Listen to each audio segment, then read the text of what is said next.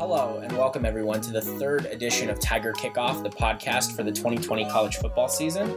My name's Adam Cole, and I'm joined by our other two Columbia, Missouri, and Mizzou football beat writers, Max Baker and Andy Kimball, and we're coming to you from a pre-recorded podcast on October 1st. Guys, how are we doing this evening? I'm doing great. We got playoff baseball, we got college football, and we got, sports are back. Max, who are you rooting for in the playoffs? I like the Cardinals. I'm a big Cardinals guy, but nothing against the Marlins. Nothing, you don't like a good good story. I don't know who you are. Why are you a Marlins bandwagon fan? I'm leading the bandwagon. You are? Yeah. Truly. But I am a Cardinals fan. Andy, how are you? In terms of postseason baseball, not good. By the time this airs, the Cubs will probably be knocked out by the Marlins, so I feel good about that. But football-wise, we have football. Can't complain. That's all right. I'm just glad I don't have to worry about the Royals in the playoffs ever again.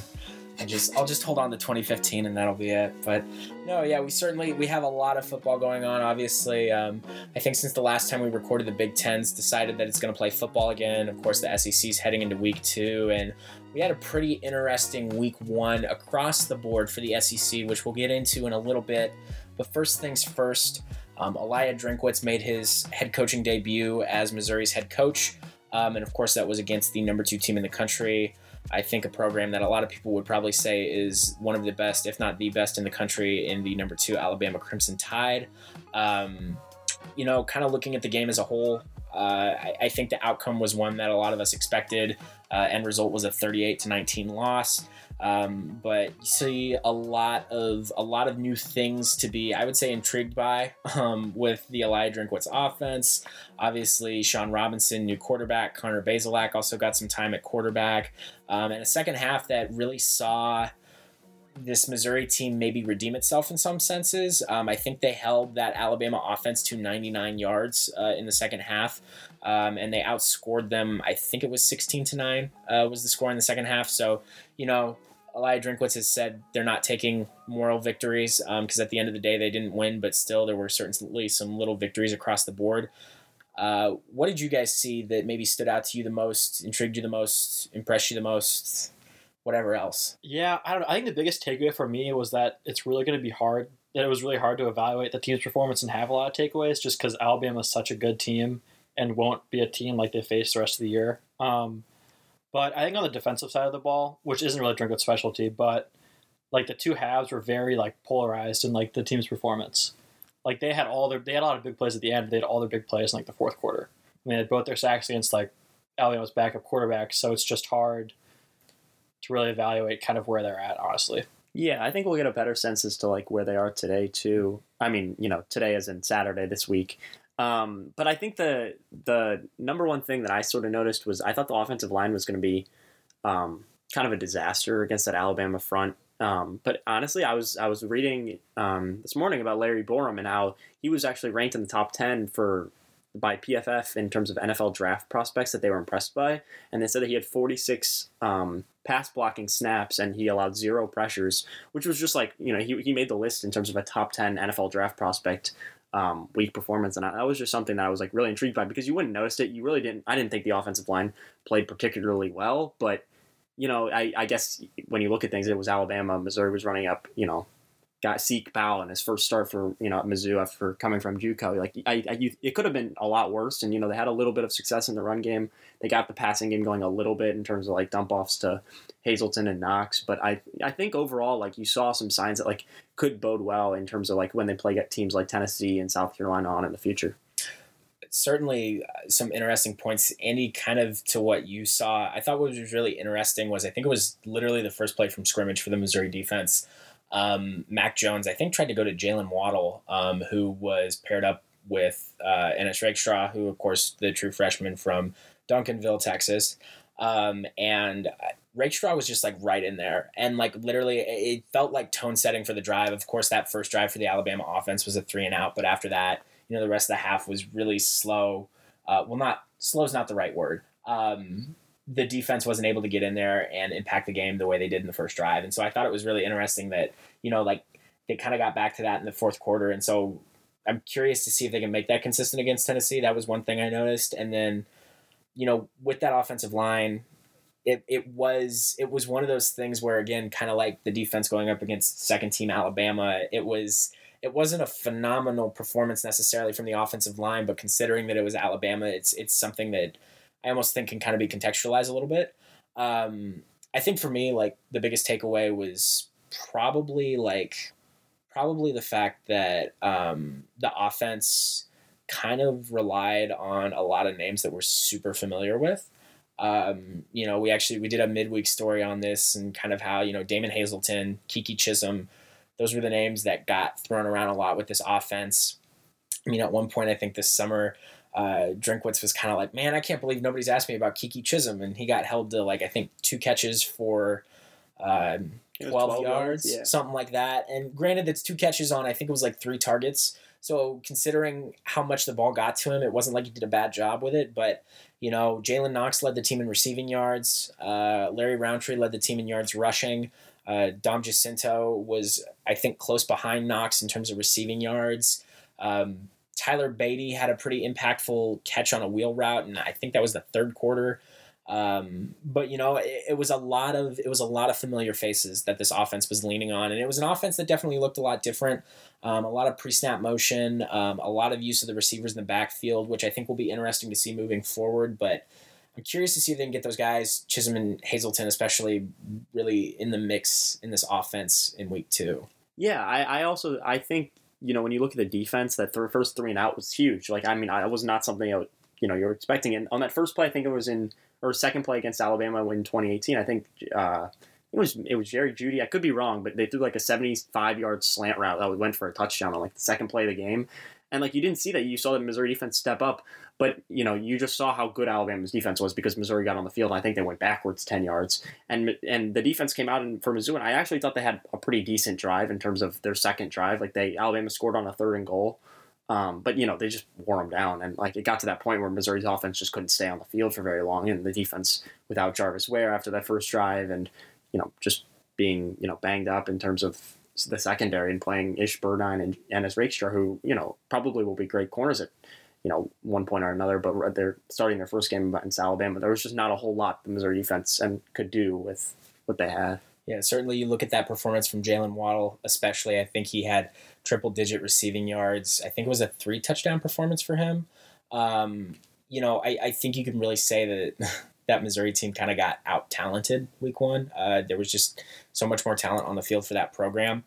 So it'll be interesting to see just how different this team looks against the number 21 team in the country, Tennessee, this weekend in Knoxville. But kind of before we get into that matchup in particular, looking at the SEC as a whole this past week, there was, wow. It just kind of felt like a lot of different headlines. Of course, I think the biggest one was probably Mississippi State's performance against LSU. You had other first-year coaches in Lane Kiffin and Sam Pittman, having their inaugural head coaching starts in the SEC. What were you guys most intrigued by beyond the Alabama-Missouri matchup in week 1? Yeah, I would just say the biggest takeaway was just Mississippi State and Mike Leach, obviously. I mean, a lot of the beginning coaches in the SEC struggled. I mean, Sam Pittman had a loss, then Kiffin had a loss, but then Mike Leach just really knocked it out of the park against the defending national champs, who, I mean, kind of to put it in perspective, had a mostly overhauled secondary and were without their All-American corner, Derek Stingley. But, I mean, it looked like the air looked like a Washington State air raid, and it was like just as impactful. So there really was not a big drop-off, and that wasn't what I was expecting, honestly. And, I mean, as an opponent Missouri will play later in the year, I think they're something that Missouri should be a little more scared of than they were previously. Yeah, going off that, I think like the four new head coaches, I think he probably took over the most talented team in terms of like coming back, and with KJ Costello and the transfer from Stanford and Colin Hill, I mean, like, he had a good offense to take over with, and it'll be interesting to see how they do in the future. I think you're right; that's probably the biggest storyline. But I also think like Texas A&M, like it was 17-12 against Vanderbilt. They play Alabama this week, and I think that might be a sort of a wake-up call for them. I think Alabama might blow them out this weekend, just because, I mean, I was expecting Texas A&M with Kellen Mond in his, in another year, and just playing Vanderbilt, a team that, has been banged up and just, really struggled in years past. So that was kind of the surprising story for me this week was them. Yeah, I think the biggest thing that I kind of took away was, again, kind of like we said about Missouri, you can't make a lot of assessments after 1 week against a really good program, and I think aside from Mike Leach and Mississippi State, I think you had a lot of. I think all the other new head coaches were very much in a similar boat. You look at the first half of that Arkansas-Georgia game, former Missouri head coach Barry Odom called a great game defensively. I think it was something like 8-5 heading into halftime. There was a 5 in there. I know that much. 7-5. 7-5. Yeah. 7-5, which anytime you can get a 5, that's always exciting. It's almost like Cardinals Padres score. I mean, I think it was 7-4 last night. Something like that. I don't know. But no, so great first half. Obviously, that offense wasn't able to really put it together. I think it ended up being like 27-10, and then if I remember correctly, Ole Miss Florida was competitive early on. I think it fell off very quickly. Florida's offense looked really, really good. That was surprising to me because that's not something they've had in years past. Well, yeah, and so I think one thing that's really interesting is, you look at this Florida team in the scope of the SEC, and it's like, I feel like every year it's like, okay, well, at least in the Dan Mullen era, it's felt like, okay, they're good, but like, are they good enough to get over the hump and into that very top tier of the SEC with the Alabamas, the Georgias, and the LSUs, and even, I'll put the Auburns in there, but are they able to get there? And it's funny because you look at Kyle Trask, you look at that tight end Pitts. I think they really have the roster to kind of piece that together this year. I think if there's any year that they pull that off, it's this one. So that'll be interesting to see moving forward. But I was really intrigued by all the head coaching performances. It felt like really hot starts, regardless of maybe how flat they fell. And, whether it's Lane Kiffin, Sam Pittman, Elijah Drinkwitz, or Mike Leach, I'm curious to see how they continue to kind of formulate their teams in a season that's going to see tough contest after tough contest. Are you excited for that Kyle Trask to Kyle Pitts to Kyle Allen Field in week 3? I mean, that's going to be exciting. That's a lot of Kyles. The Kyle connection. Yeah, that's triple Kyle. I don't know how I feel about the name Kyle. Well, there's 2 Kyles and they're really good, so I kind of like the name Kyle. Well, there you go. Yeah. There you go. Yeah. But kind of looking ahead to this week, 2 days from now, we've got Missouri in Knoxville at Neyland Stadium against number 21 Tennessee. Jeremy Pruitt is in his 3rd year with that program. He's gone from 5-7 to 8-5. He's had 2 very phenomenal recruiting classes, and of course he's got a pretty stacked veteran presence, I would say, on that offense and that defense. Offensively, you've got Jarrett. I don't know how to pronounce his last name, but it starts with a G. He's their senior quarterback, and of course, he's been there for ages. You've got Ty Murphy, I believe, their running back. He finished week 1 actually 3rd in the SEC in rushing yards, and that's kind of a steep jump because I think last year he was either number 15 or number 16 in the league. You've got an offensive line that's, I would say, arguably better than Alabama's. You've got Trey Smith at left guard, who he's bound to be a first-round pick or first-round NFL draft pick. You've got, I believe, Cade Mays, who's a Georgia transfer, a former 5-star recruit, and then you've got he's eligible, right? This week, I believe so. I believe he's eligible this week, and then you've got 2 guys at tackle who are both 5-stars, and then I think that defense too, if I'm right, is returning 8 starters. So you've got a really experienced team. But on the flip side of that Tennessee team, I think you've got a Missouri team with just as much experience. And I think where Tennessee has a lot of very talented, experienced guys on the offense, I think Missouri's defense kind of has the same thing. Of course, you've got Nick Bolton, you've got Gillespie and Bledsoe at the safety spots, you've got Kobe Whiteside on the D-line. You've got very notable guys at each position group. And so I'm curious to see how that matchup goes. As for the offense, I do think this will be a week that kind of defines what their bread and butter maybe really is. You look at the performance last week, it wasn't like Tennessee ran away with a win against a South Carolina team that went 4-8 last year. You've also got a South Carolina team that was starting a new quarterback in Colin Hill, the Colorado State transfer. And he ended up throwing for, I think it was 279 yards. So he ended up having a pretty solid game against Tennessee. And I think that's going to be really interesting for this duo of Sean Robinson and Connor Bazelak. I'm curious to see just how much they get done through the air in week 2. But kind of looking at it from your guys' perspective, what are you thinking heading into this matchup? What are you most intrigued by? What do you want to see? I mean, I'm just intrigued that I can't believe they have the nation's longest winning streak. That's like incredible to me. I mean, like, I know that's like shouldn't become as a shock because LSU lost yesterday, but having Tennessee, the team that snuck past Indiana in the bowl game last year with the nation's longest winning streak. I mean, I don't know. That's pretty interesting to me. I mean, that's not obviously a preview or anything. That's just what stuck out to me when I was, learning about their team. But I don't know. These games are always sort of weird. They're weird games. Like every year. I mean, Mizzou went into Tennessee 2 years ago and beat them 50-17. I mean, like that's not something I think is going to happen this year. I mean, I think Tennessee's much improved. Missouri probably won't win this game just because Tennessee's got a really, really talented roster. But I think it'll be close. I don't know. I don't know if I had, if we're making predictions yet, but I think Tennessee's just I think Garantano is his name. He's been there forever. I mean, he's been really good. I'm kind of impressed with them. I think they're kind of a dark horse to win the SEC East if, just because Pruitt's finally got some of his guys that he's recruited. Yeah. Andy, what do you see? Yeah, I mean, Garantano's kind of been through everything. He's lost a job, he's won the job, he's been benched. But I think most of the things on MU side kind of focused is like just their own team. Like, I don't think there's a lot of like matchup-wise things to like really analyze for them just because it's a new roster, a new staff for Missouri, and they're kind of trying to figure out like how good they are. Because like this will be a team with a level of talent that Missouri will face a lot. Like they play Florida and Georgia, who I think are both good teams, but they're a lot closer to Tennessee than they are Alabama, I think. I think you're right. But just because I really think Alabama is a really talented team this year. But I think like the biggest thing is looking at how the offensive line and defensive line plays for Missouri. The offensive line, I think you kind of split in two units. You've got center Mike Matty, who's a transfer from Rutgers, who's had multiple years of starting Power 5 experience. And you have Borum and Cook, who are both on the right side, who both have started for Missouri in the past. And those three guys you kind of need to be consistent to have any shot at having a good unit. But then the two guys on the left, you've got Xavier Delgado at left guard, and then at left tackle, you've got Zeke Powell. And those guys are two new players who kind of struggled week one.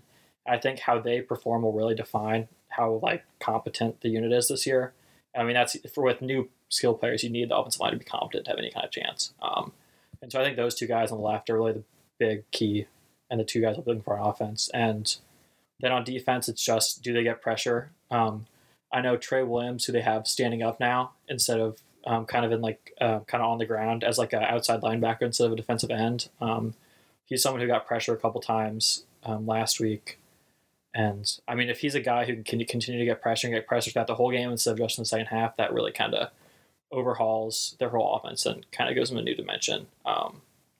Just because they have a young secondary, and I don't know how long they'll be able to defend. Like if plays break down, I'd have less confidence in them than I would in years past, just because they're inexperienced. I think Drinkwitz probably goes with and picks a quarterback, I think, for this game. I mean, he'll probably use Bays like for a drive in the second quarter like he did last time, but I don't think you're going to see a lot of that. I think they're going to try and sort of figure out their offense with one quarterback this game. I think you're going to see that. I just think in an Alabama game, you're sort of getting a feel for both quarterbacks. But I think he's going to pick one in terms of this game. I think with the other one, we'll get a drive. It'll probably be Robinson that starts and plays most of the game, but I don't think he's going to do what he did where he had Bazelak at the end of the game. I think once, I think one of the backup will probably get one drive and that'll be it. Be my guess. I don't know. I think that's what's going to be a little bit different from last game. I think they need to sort of figure out which quarterback they're going to use in this game.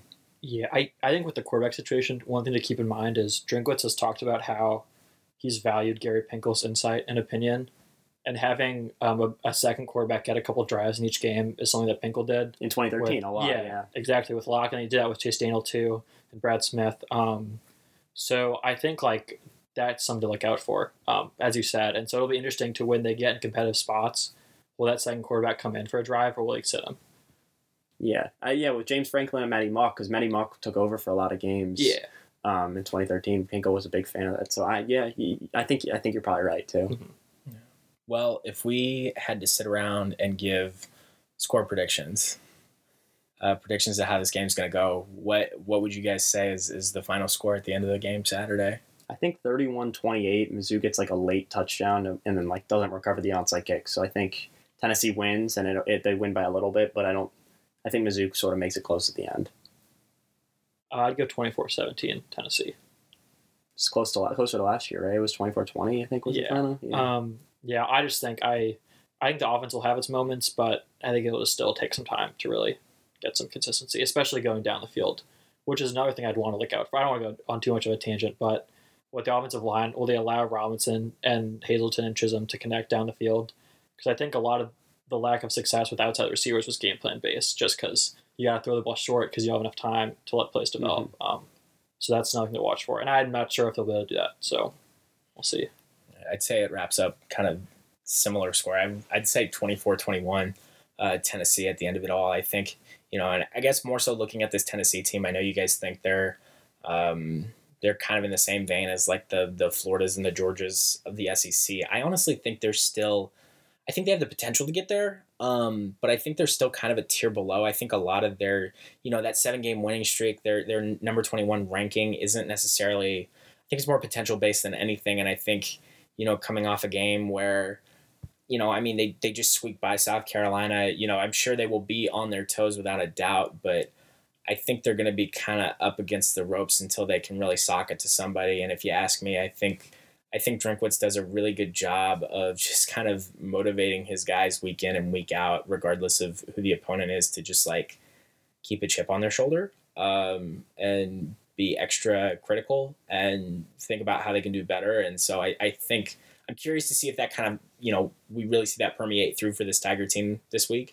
But yeah, I think it'll be close, but I definitely think Tennessee will come out on top. And with that, we will be heading into our favorite game, our favorite segment of the week. That is Mascot Melee. And folks, we're adding a little something to it for you this week, and you're going to see it every week moving forward.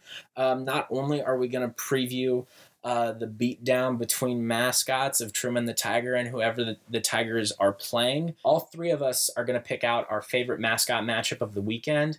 And we'll start with Max on that one. Max, what's your favorite mascot matchup for this weekend? I actually think it's going to be a Friday night thriller, and it's going to be the Campbell Camels against the Wake Forest Demon Deacons, who got, a combined record of 0-5. Something's got to give. This is if you want to watch something on Friday night, there's the NBA Finals, and then there's going to be the Campbell Camels against the Wake Forest Demon Deacons. That's what tune in. Which coach is getting carried off the field at the end of that one?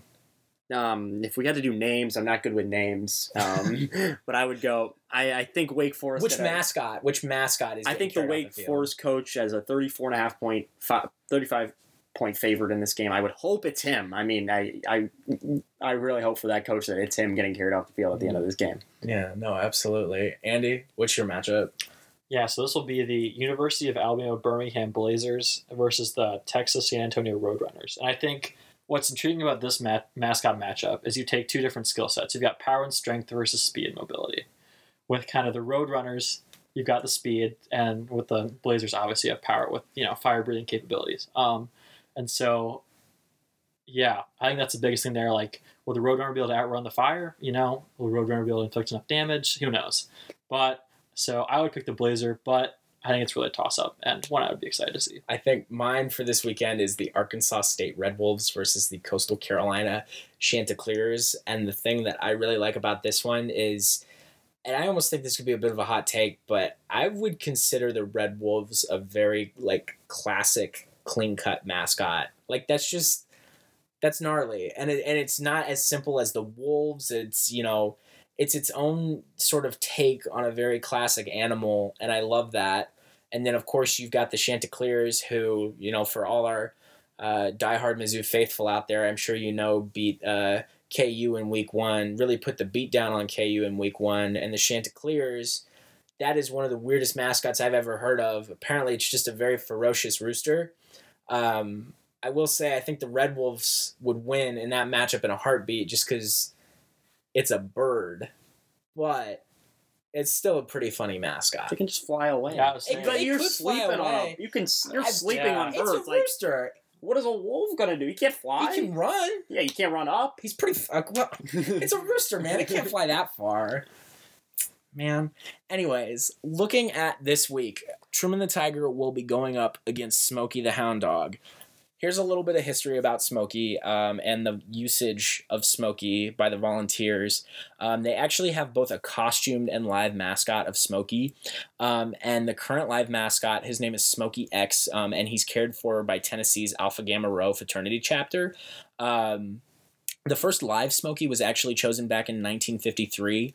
And what's really funny is the universities actually kept track of the football program's winning record in accordance with which Smokey is alive at the time.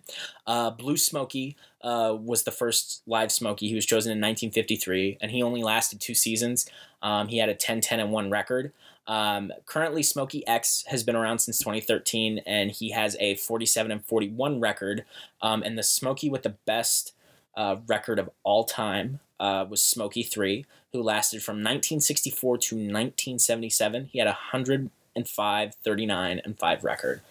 So, looking at this matchup, we can do a little bit of a breakdown between the costume Truman the Tiger and the costume Smokey the Hound Dog, I think, and then we can look at Truman the Tiger and live Smokey the Hound Dog. But guys, how does this one go down? I think with the mascots, it's a toss-up because they're both, honestly, they're both the same. You got the big head, and then you've got, kind of the regular body. So I think it's a toss-up. I would go with Truman just because, tiger versus dog, But I think when the matchup it gets interesting is when you have the live dog versus the mascot. Because I don't know if any of you guys have ever worn a mascot hat before, but you, can't really see, down very well. So if you're looking and running around, how is the Truman going to see the dog? Andy, I got to ask, have you worn a mascot head before?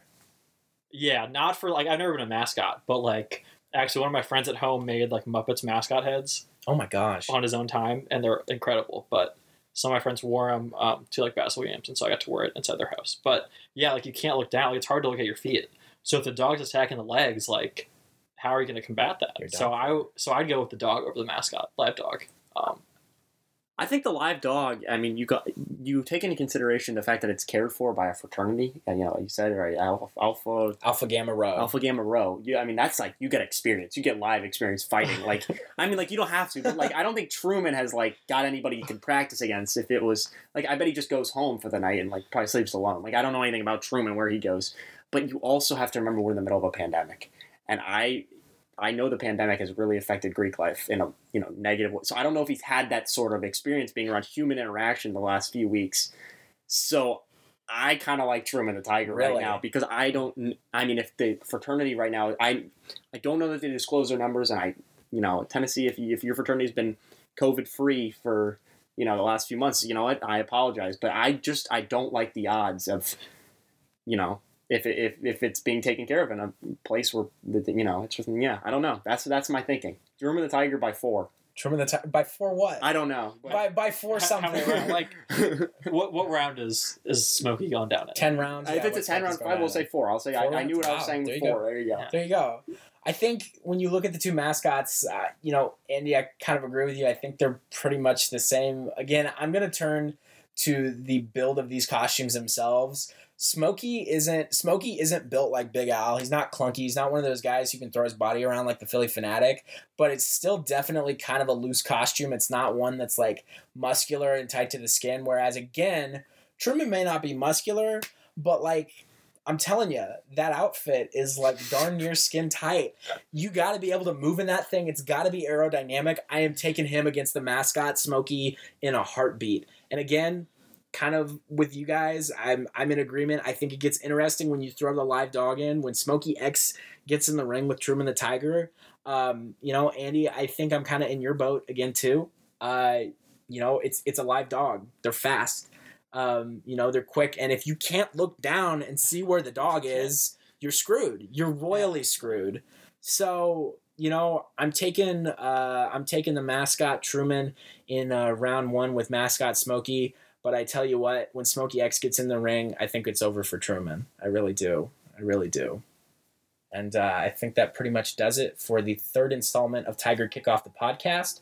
Again, I am your host, Adam Cole, joined by our other 2 beat writers, Max Baker and Andy Kimball. If you want, you can follow us on Twitter at Cole Reporter, at Max Baker _15, and at by Andy Kimball. And if you want to check out any of our coverage of the 2020 Missouri football program, head to Twitter at Como Sports or www.columbiamissourian.com/sports.